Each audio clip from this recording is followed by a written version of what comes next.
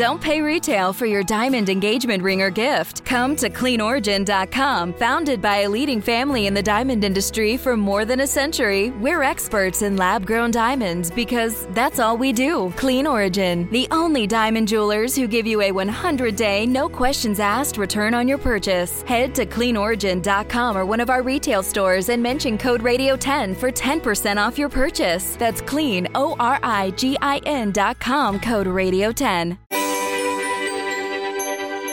Earlier this year in June, there is a change at leadership at NOAA. Appointed by President Joe Biden, our next guest has spent decades in atmospheric sciences. Today, we are joined by the 11th and current NOAA Administrator, Dr. Rick Spinrad. Dr. Spinrad is going to share with us how his first few months have gone and what he sees as goals for the future. Dr. Spinrad, thank you for joining us on the Weather Geeks podcast. It is my pleasure. Delighted to be with you here today. Thanks. Well, yeah, this is always a treat for me whenever I get to interview really interesting and important people like Dr. Spinrad. I have known him for a while, so if I slip and call him Rick every now and then, please forgive me. But he is really a key stakeholder in the weather, climate, water enterprise, and so it's an honor to have him here. I have to start with the question I start with every guest, Rick. And maybe I have to modify it some because I know your background and I'll share it with the listeners soon. Are you a weather geek? And if so, how'd you become one? Or perhaps maybe you're an ocean geek. Explain. Yeah. Well, first of all, let me say, I would be insulted if you didn't call me Rick, as long as I can call you Marshall, because absolutely we've known each other so long. So,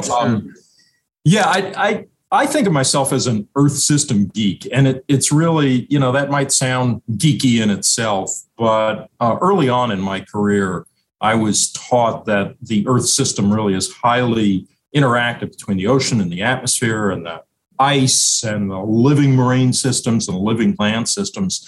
And so I spent a lot of time early in my career trying to work what I would say transdisciplinarily, not just multidisciplinarily. And so early on as a grad student, I recognized I couldn't do the things I wanted to do as a card-carrying oceanographer without a pretty firm understanding of what was happening in the atmosphere above the ocean. And so I'm definitely a geek. We can quibble over whether I'm a weather geek or an ocean geek. I like to think of myself as an Earth system geek. Yeah, I cut my teeth in the NASA world too, where Earth system science was critical. Let me give you a little background on Dr. Spinrad for those that are not familiar with him. He was appointed the 11th NOAA Administrator on June 22nd, 2021. Before his appointment at NOAA, Dr. Spinrad was a professor of oceanography and senior advisor to the vice president of research at Oregon State University. He is also a recipient of the Presidential Rank Awards from President Bush and President Obama. He's a fellow of the American Meteorological Society, and he has held positions in the Office of Naval Research and Naval Meteorology and Oceanography Command. He received his BA in Earth and Planetary Sciences from Johns Hopkins University and an MS and PhD in Oceanography from Oregon State, or is that Ohio State? I just says OSU in my notes. It's Oregon State. That's That's the OSU back on the West Coast. The real OSU for the West Coast. Indeed. And you also spent some time previously in NOAA, I believe, as chief scientist as well, as I recall. I want to get into all of that a bit later. In your professional career, you've actually had many stops along the way. Could you provide a timeline? Because I think it's important for look, NOAA is the key agency for weather, climate, and water in this country. And so we are speaking with the person that will lead that agency going forward. So Rick, give us a timeline of your career and sort of how it sort of set you up to lead NOAA. Yeah, thanks for that.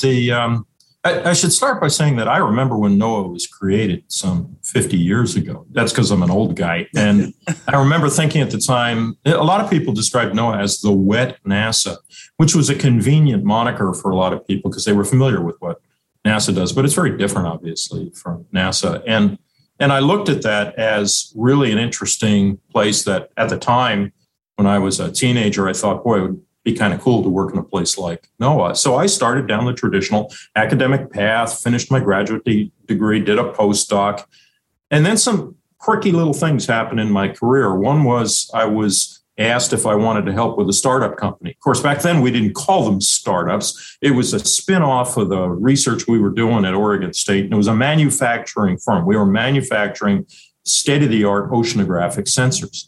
So I did that for a few years and realized it was kind of interesting, gave me a business perspective that I never thought I'd have before. And then I was invited to come work for the federal government as program manager with the Navy at the Office of Naval Research. Again, did that all the time thinking I would follow the traditional academic career, going back to academia and becoming a research-oriented professor. And probably about the third year of my career as a program manager, I had to make a decision. Was I going to go back to academia, or was I going to work in this program management arena? And I had to do some serious self-reflection. And the reflection I did was that I felt I was a good researcher, but I didn't feel like I was the best by any means. But I had a real passion for managing programs because I quite honestly liked the idea of being able to direct where the research was going. And the stuff we were doing at Navy was really, really exciting. And I really enjoyed the people I worked with. So I made a career decision then to stay in program management. I was fortunate enough to get promoted to higher and higher levels of oversight of program management, and then finished what I thought was a career. After working for Navy, I moved over to NOAA. Oh, by the way, in the middle of that, I spent 4 years working for an advocacy group, a non-governmental organization that was at basically the lobby for the oceanographic community. And I bring these all up, Marshall, because these were all like degree programs for me. They gave me some experience, perspective. I didn't know how Congress worked, but after spending 4 years working for a lobbying organization, basically an advocacy group, I learned that. I didn't know anything about business, but if you are the president of a small business, you learn a lot about business. And then retired from the federal government in 2010 to go back to academia and oversee research programs at a Tier 1 research university. And then my good friend, Kathy Sullivan, was the NOAA administrator back in the Obama administration. And she nominated me to be the chief scientist of the agency, a position that had gone unfilled for some 18 years. And I'd never held a political position. And I kind of thought, I felt a little bit like an antique car collector. I've got one of everything except that. I don't have a political position. And I'm being a little bit glib about it. But the point is, at that point, I was also curious about how do we take all this great science and translate it into policy? And if you remember at the time, there was a lot of controversy around how politicians were, dare I say, manipulating or using science. And I just felt like this.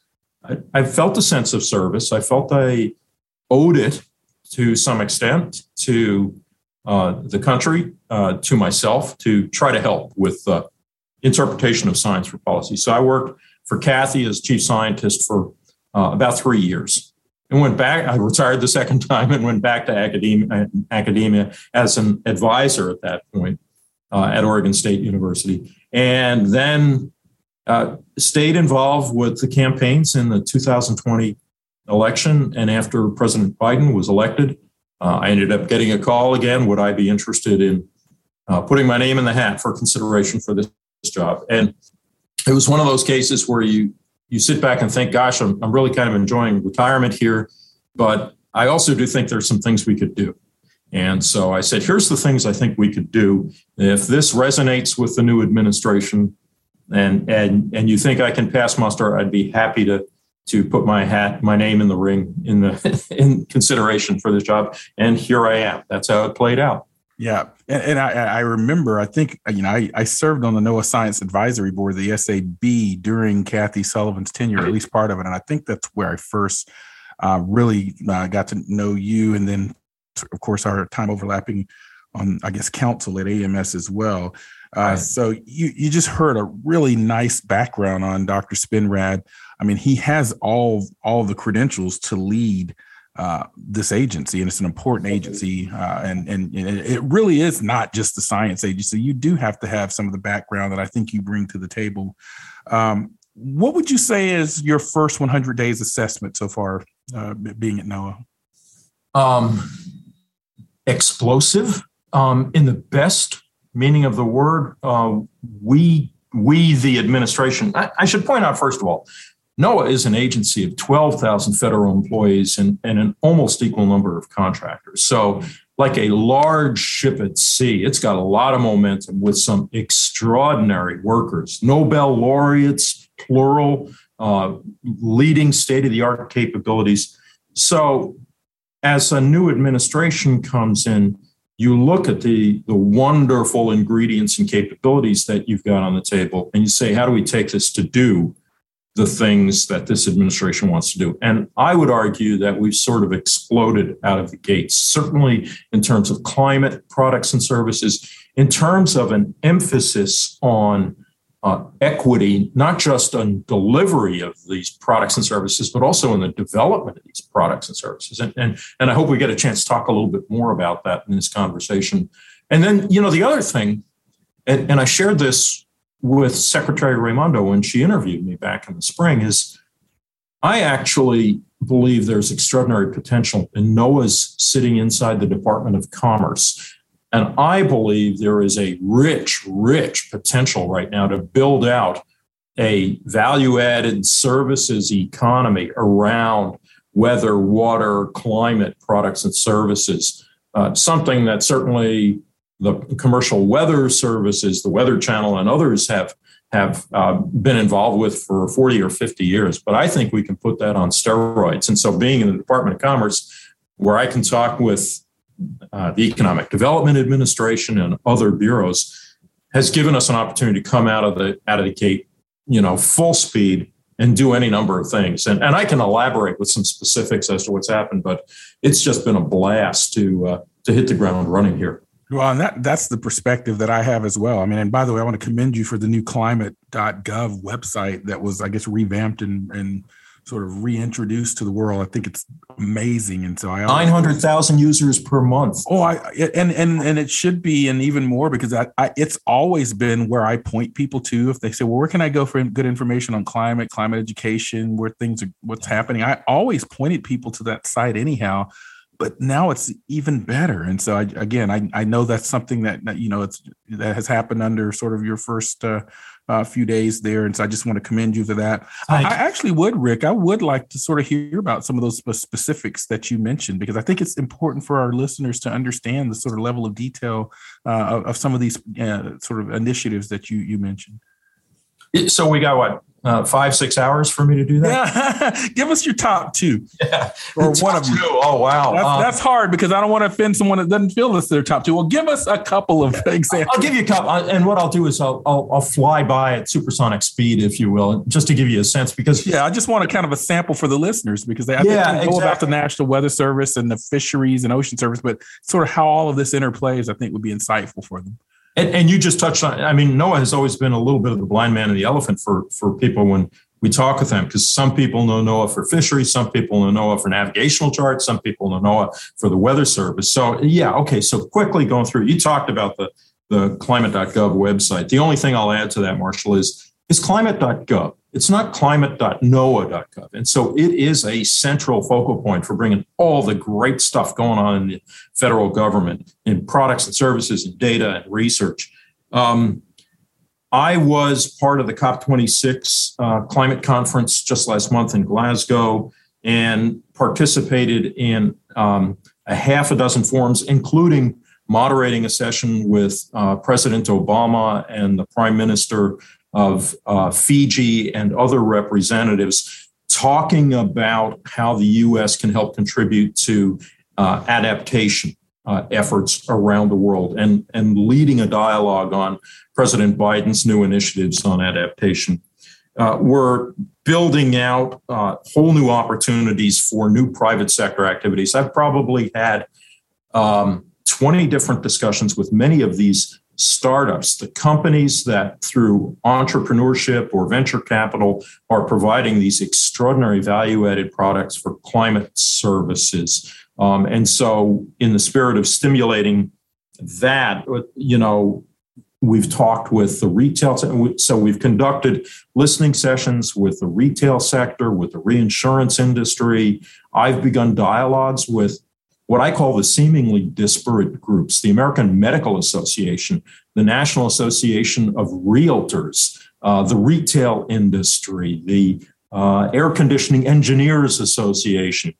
Then let's talk about some of the real specific things. As you well know, Marshall, from your own professional activities, we put a lot of effort into improving our forecast capabilities. And if you look at this hurricane season, incidentally, I think it's symbolic that we are doing this conversation on what is arguably the official end of hurricane season, the third most active hurricane season we've ever had.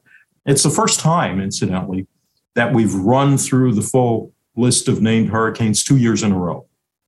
Right. So, but in terms of our capabilities, we've seen dramatic improvements in track and intensity forecasts on the hurricanes. The error in track forecast we're down between 10 and 20 miles compared to the 5-year average over the previous 5 years.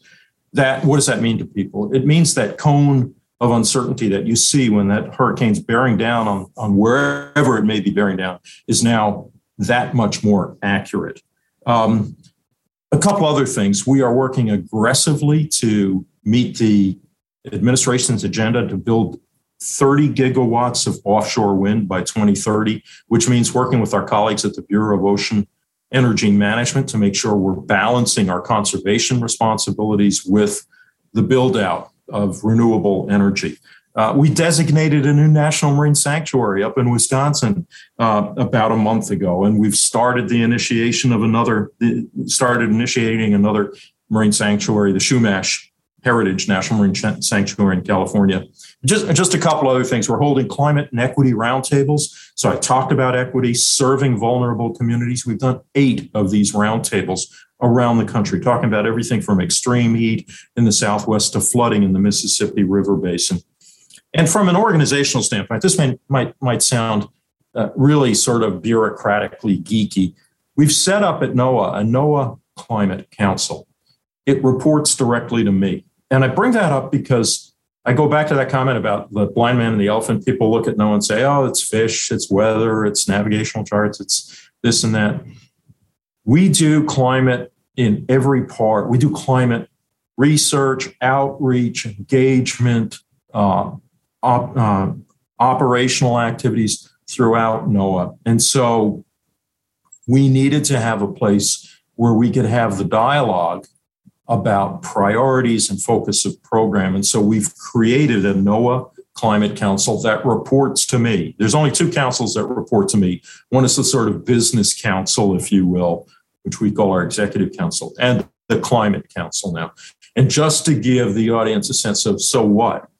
We are just 2 weeks ago when President Biden signed the infrastructure bill, we ended up receiving $3 billion, almost $2.96 billion of additional resources over the next 5 years. A lot of that is oriented toward climate products and services and jobs. How do we spend it? So I needed to have a body that I could sit down with. So I could talk to the head of the Weather Service, the head of the Ocean Service, the head of our Satellites Data Information Service and say, how do we want to prioritize this investment? So we had to have that council. And then, again, focusing on the people in the agency, the issues of equity. I'll be blunt. Too much of our agency looks like me. Our agency is 67% male and 80% white. And that's not what the American population looks like. So we've begun a campaign internally, which we call We Are NOAA, where we reach out to employee resource groups. We talk with specific components of the agency about what sorts of training, what sorts of recruitment and retention programs we ought to build. And that's really, really important because without the people, we can have all the computers, satellites, ships, aircraft. Doesn't make any difference. We can't get the products out without the people. Sorry, that was more than 2, but I wanted to make sure you had a sense of the cross-decking of activities.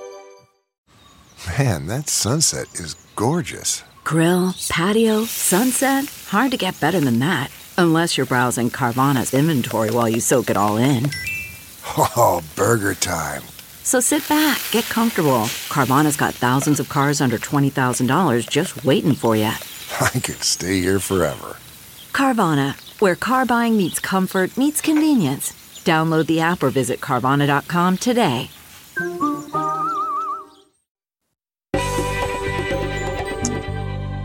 And we are back on the Weather Geeks podcast. I'm Dr. Marshall Shepard from the University of Georgia, and I'm speaking with Dr. Rick Spinrad, the NOAA administrator, recently appointed by President Biden. And as you've heard so far, has hit the ground running.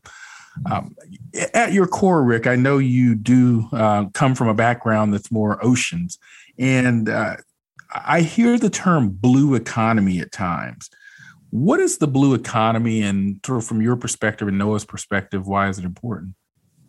So what you're going to hear a lot from me is a discussion about what I call the new blue economy. So let me take your question, Marshall, about the blue economy and say that the blue economy, as we've talked about it for a long time, is what people would imagine it is. It's commercial shipping, it's oil and gas, it's national security, it's coastal resilience as reflected in beach nourishment, for example. It's the things that we've been doing in the maritime community. If you go to your favorite coastal town, wherever you may live, and look at what's driving that economy, that is the blue economy. And it's been around for centuries, right? I mean, there was commercial shipping and commercial fishing back when this country started over 250 years ago. The new blue economy is the economy based on data, information, and knowledge. And the best way, I think, especially since we're on Weather Geeks, the best way to think about this is the commercial weather enterprise is made possible by the data and model output and information that the federal government provides that can then be tailored to the needs of a particular clientele. It's an extraordinary concept, and there were some real pioneers over the last 40, 50 years who were involved in that. In the oceans community, we haven't had that sort of capability. We haven't had the observations. We've been a data depauperate community, but not anymore.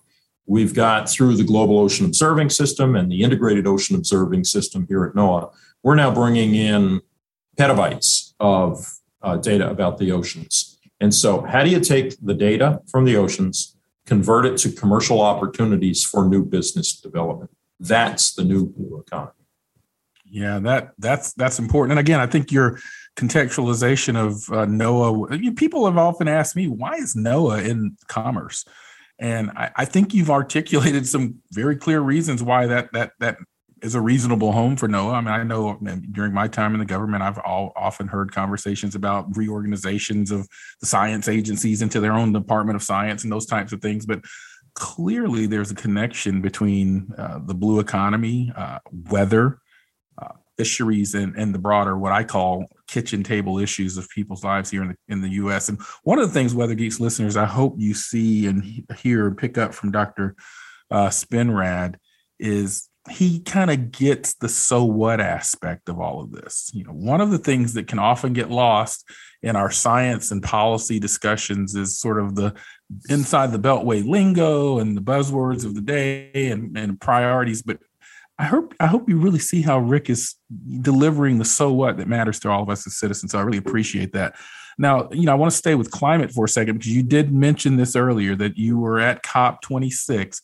Participate? What are your sort of initial thoughts and reactions to what came from COP26?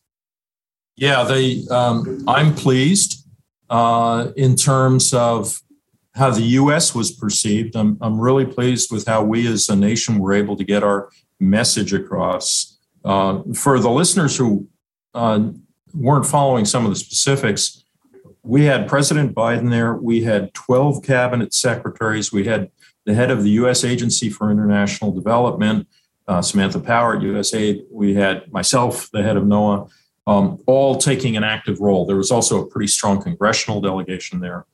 I had the opportunity to lead a number of discussions on climate impacts on health, on needs for adaptation. I would say some of the sort of bumper sticker takeaways, if you will, were that the U.S. is back strongly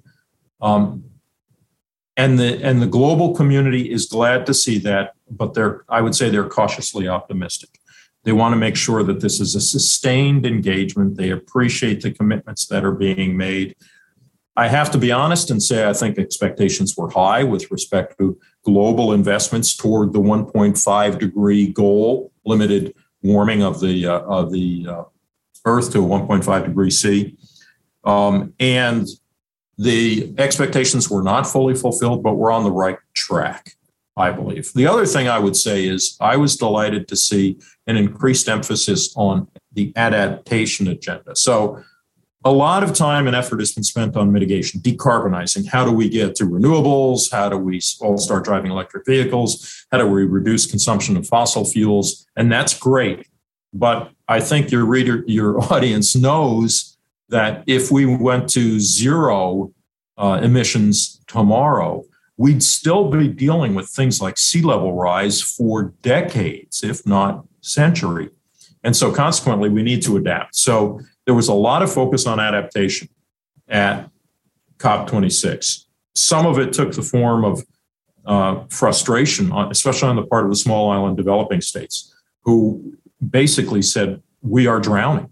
The other thing I would say was that there was an enhanced attention to the role of the oceans, not just in terms of the oceans being impacted by climate change, but also the ocean's role as potentially helping to mitigate a lot of blue carbon discussion. How can we use the natural resources of the ocean to help reduce atmospheric carbon dioxide, for example? How can we build out natural defenses against climate change? And what role can the ocean play in that regard? So I would say the emphasis on adaptation, the cautious optimism about the U.S. re-engagement in the global climate change arena, and the focus on the role of oceans were very, very positive outcomes, COP26. CarMax is putting peace of mind back in car shopping by putting you in the driver's seat to find a ride that's right for you. Because at CarMax, we believe you shouldn't just settle for a car. You should love your car. That's why every car we sell is CarMax certified quality, so you can be sure with upfront pricing that's the same for every customer. So don't settle. Find love at first drive and start shopping now at CarMax.com. CarMax, the way car buying should be. And we are back for our final segment of the Weather Geeks podcast. I'm Dr. Marshall Shepard, and I'm speaking with Rick Spinrad, who is a longtime colleague, but is also the new head of NOAA, which is the science agency and operational agency, too, for weather, climate, fisheries, and so forth. A critical agency, an agency that that houses the National Weather Service. And this is where just to kind of sort of give you a tip off of where I'm going, I want to spend this last segment, since this is Weather Geeks, really focused more on the weather side. So a couple of sort of quick fire questions for you, Rick. One, Louis Uccellini, longtime National Weather Service director, I recently announced his retirement. He has been a stalwart in National Weather Service and NOAA for many years, leading the National Center for Environmental Prediction before National Weather Service, helping usher in the weather-ready nation and so forth. So a shout out to Louis. I know we both appreciate his service. Where do you, as the NOAA administrator and essentially the boss for the National Weather Service, where do you see sort of the key steps forward within the National Weather Service for advancing weather prediction, observation, and so forth? I mean, obviously, we're in the midst of the Weather Ready Nation initiative. We have phased array. We have polarization radar. We're moving to phased array radar because I just served on an NSSL review panel. We've got the satellite program, robust, and so forth. So, what's your view of the future of the National Weather Service in the 0 to 5 year time frame? Yeah, thanks for that. And first, let me just make a personal comment if I can. The loss of Louis as the Weather Service director is a big, big loss. Louis leaves big shoes to fill. I've had the pleasure of knowing Louis and working with him for, about 20 years now, going back to when I was working for the Navy. So my plea to your audience is make my job hard. Give me some great names. Help suggest and nominate folks. The vacancy announcement is on the streets right now because it's going to be a tough job to fill. So the short answer is to take a lot of what Louis and his team have been doing and propel it forward. And we're getting some help too. The infrastructure bill that I just alluded to earlier is giving us some resources for things like observational capability, high performance computing, model build out. I'm going to start though with a piece of this that is the people. And I learned a long time ago, I was giving a talk when I was the head of research at NOAA. I think it was at an AMS conference. And I went on and on about all the advances we're trying to do in research on observations and computing and data assimilation. And somebody in the back of the room said, yeah, but it doesn't mean anything if you don't have the forecaster there who knows how to use this. And so part of the answer to your question is making sure that we have are recruiting and retaining the best and the brightest and the most diverse and broadly engaged workforce that we can in the Weather Service. And this is especially true because I think the demands on the Weather Service are only going to increase in terms of diversification of products and services. So it would be wrong of me not to start with the human resource that we are focused on. And oh, by the way, that means taking advantage of some of the existing programs we've got, like the CSCs, where we work with historically Black colleges and universities and minority serving institutions to bring in new, young, fresh, brilliant minds into not just the Weather Service, but NOAA writ large. So that the people is part of it. The other part, and you started to allude to it when you briefly mentioned phased array, is the observational capabilities. So we are looking at improving and expanding the observational capabilities. I think you might know from your service on our Science Advisory Board that I am perhaps a little fanatical about the potential for phased array radar. Yes, I do recall that. And it comes back to my days working for Navy, where we saw it used on board the Aegis-class vessels as a potentially very effective tool for weather at sea. There are a lot of kinks to be knocked out and ironed out with respect to the use of phased array. But, we're looking at an end of life for the traditional WSR-88B radars that we've got at 122 stations around the country. And so part of what I'm looking at in terms of infusions of large resources is, can we accelerate some of the new technology that's coming in? We've also got new technology on our remote sensing platforms. I wasn't delighted for the fires and the smoke that we had this last summer, but I was delighted when the first meeting I attended with the President Biden, first words out of his mouth were about the lightning mapper.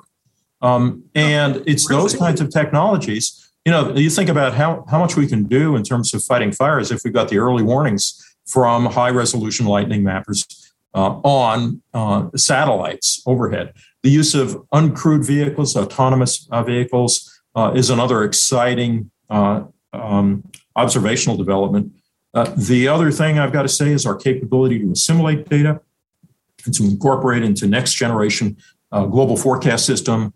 I think from the discussions you've had on this show with people like Neil Jacobs, what we're trying to do in the Earth Prediction Innovation Center, the EPIC project. So there's an observations, a data assimilation, modeling component, and let's not forget, that's all great. And you could have the best forecast product that your meteorologist at the Weather Forecast Office has developed. But if you don't get it into the hands of the decision makers, then you haven't finished the job. So we're also looking at all sorts of things in terms of national blend of models so that we have consistency of forecast product as you move from one WF Weather Forecast Office to another. We're also looking at making sure that we've got robust communication channels. We've had some problems with outages and delays in those communications over the last few years. I'm delighted to say that in this last year, the Weather Service achieved more than 98% network availability. We got to get that even higher, in my opinion. And there are other things that we're using. We're looking at backups for the weather NWS chat service. The outages we have with NWS chat. Can we use an off-the-shelf product like Slack to fulfill those needs as well? So, in this short time that I have here, what I'm trying to convey is it's a full spectrum approach. There's also a philosophical component. I think and I'm sure when Louis has been on your show, he's talked about impact-based decision support services, IDSS. It's an extraordinary idea. Just last month, Louis incorporated that into the Weather Service mission. And for the readers who are not familiar with it, think of it this way, real briefly. Toward the end of this last hurricane season, we had two somewhat similar to meteorologically hurricanes. One was Ida, and one was Sam. Sam, the track of Sam was basically up the middle of the Atlantic. I won't say it didn't have impact, because if you were on a ship in its path, it had impact. But when you look at impact-based decision support, where are you going to put your human resources, your computational resources, your money? You're going to put it on a Hurricane Ida, where the impact on coastal communities, as we know from Ida, throughout the whole eastern seaboard is extraordinary. Ida, the estimates are still piling up, but it looks like Ida was a 60 billion with a B damage storm, one of the top 5 most costly storms ever. So this concept of impact-based decision support applied across the board to Weather Service products and services, and I would argue to NOAA products and services, is another thing you're going to see more of as we move down the line. And then, the last part is one of the things I really liked that Louis developed was the weather-ready nation concept and the ambassadors in that concept. And as you travel around the country now, on a side road, you'll pass a little sign as you enter a town that says, "We are a weather-ready community." And it means something. It means they've raised awareness. They know where to go to get their watches and warnings. They know what a watch is and what a warning is, and they know how to act accordingly. So we're going to work on that component as well, expanding the services, enhancing the workforce, and improving our observational modeling and dissemination capabilities. Yeah, and I really appreciate that deep dive, because I think particularly for this audience, I think they're familiar with a lot of what you said, but just don't have a sense of how it's all integrated. And as we see these increasing compound events, you mentioned Ida, and there are many others that I could have mentioned as well. I think it ramps up the challenge of prediction and observation, which I think NOAA is really stepping to the plate with this, as you just noted. Another area, that I think you alluded to as well, is the sort of getting the message over the hump. I mean, you could have the best radar observation or the best satellite observation or the best model forecast, but if it's not conveyed in a way to decision makers, stakeholders, and even just the public, you'll still have we didn't know, or it came without warning narrative out there. And so I think that's why, the increasing social sciences engagement as well. Can I make a quick comment about that? Yeah, please.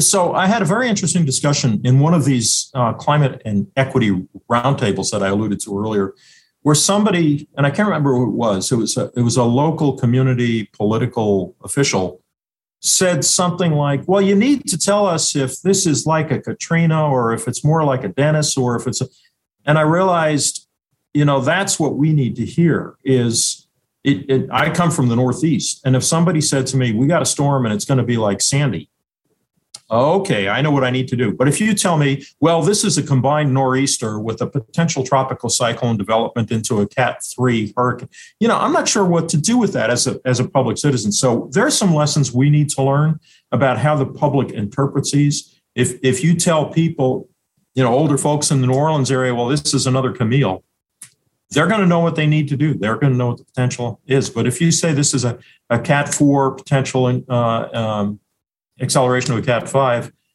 they might think, "Well, I survived a Cat 4 last year, so I'm not sure what the problem is." But tell them it's like a Camille, they're going to say, "Okay, I know what I need to do." Just an interesting observation. I thought I'd share it. Yeah, absolutely. The analog storm model is really a clear example of how people, and it's interesting. I was on something with former FEMA director Craig Fugate, and we were talking about even direct language, I think, that the National Weather Service used for Hurricane Laura last season, and they were like potentially life-threatening storm surge. No. And there were people that criticized that language, but I thought, and Craig agreed. He's like, "That's exactly." I mean, I think the more candid you can be with people, the more they act, and so I think that's kind of what you're hitting at as well. And that was exactly what went through the Weather Service many years ago. I want to say about 20 years ago, when we went from the Fujita scale for tornadoes to the enhanced Fujita. So now, of course, if you live in Oklahoma or Alabama and you get an EF3 warning, you know what that means. Now, most people probably don't understand the difference between an F3 and an EF3, but the enhanced Fujita was about the potential damage. So that same tornado that might go through an empty plane and not create a lot of damage, but if it goes through downtown Tulsa, is going to cause extensive damage, now gets categorized in this enhanced Fujita scale, which takes into account the potential damage and impact. And that's the impact-based decision support concept at work as well. Rick, I have one last question and then we have to go. I mean, I knew I would be able to talk to you all day if we could, but I know your time is valuable, and thank you for taking the time. It gets back to this idea that you talked about with diversity and workforce, because I think that's something that's key. And I know that there are efforts on the table. But, I know the Biden administration is very keen on this idea of equity and diversity. And I know there are studies that show that extreme weather and climate are disproportionately affecting communities. And you and I both know of the challenges in sort of the workforce right now. You mentioned it with your own statistics earlier. I mean, how do we move? I mean, I know there are things that we all have done in our organizations, and we tap into the minority serving and HBCU communities and so forth. But how do we out of the box move the needle on this? Do you have any thoughts?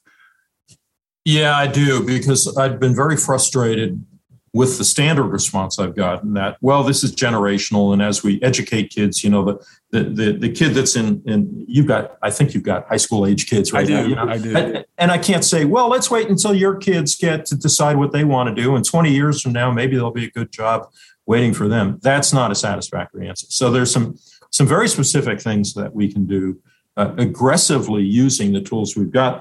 I did allude to a couple of those programs that we've got, the cooperative science centers through the educational partnership program, where we've got partnerships with more than 24 historically Black colleges and universities and minority serving institutes.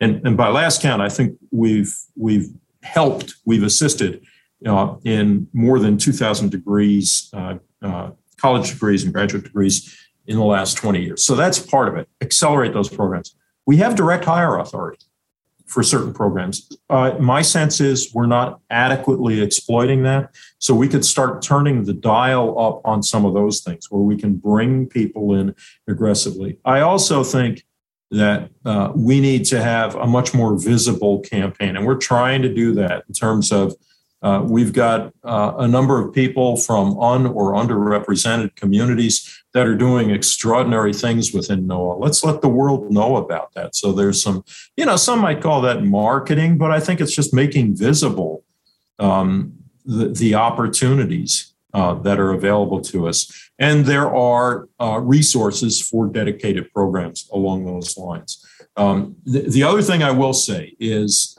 we need to figure out how to engage in educational programs with the authorities that we've got, other agencies. And I don't want to sound like I'm griping. It's just the fact. It's the fact that there are some agencies that specifically have authorized federal programs to enhance recruitment and retention within and underrepresented groups of the population.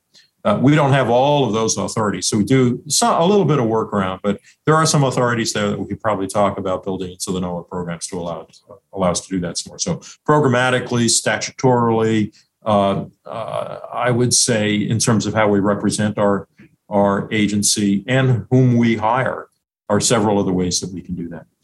Yeah, I really appreciate you sort of sharing that. Wow, we have to go. This is really the end. But before we get out of here, and I give Dr. Spinrad the last word, it's time for our Geek of the Week. We like to highlight a scientist superstar, a great geologist, or a weather weenie at the end of every podcast. This episode's Geek of the Week is Brent White. Brent is a railroad worker who has seen a tornado right above his town and is an avid storm follower. That's really cool. Thank you for your work on the railroad, Brent. Had family members in that industry for many years. If you think someone is deserving of our next Geek of the Week, be sure to follow our social media pages, and congratulations again, Brent. Rick, thank you so much for joining us on the Weather Geeks podcast. Thank you, Marshall. And I do look forward to seeing you in person here sometime soon. And it's been my pleasure engaging with Weather Geeks. Absolutely. And good luck. And if there's any way I can assist you, you know how to find me. Thank you all for listening. This has been amazing. Thank Dr. Spinrad for his time. Getting to know administrator is a key resource for this audience. And I hope you valued his discussion. We'll see you next time on Weather Geeks.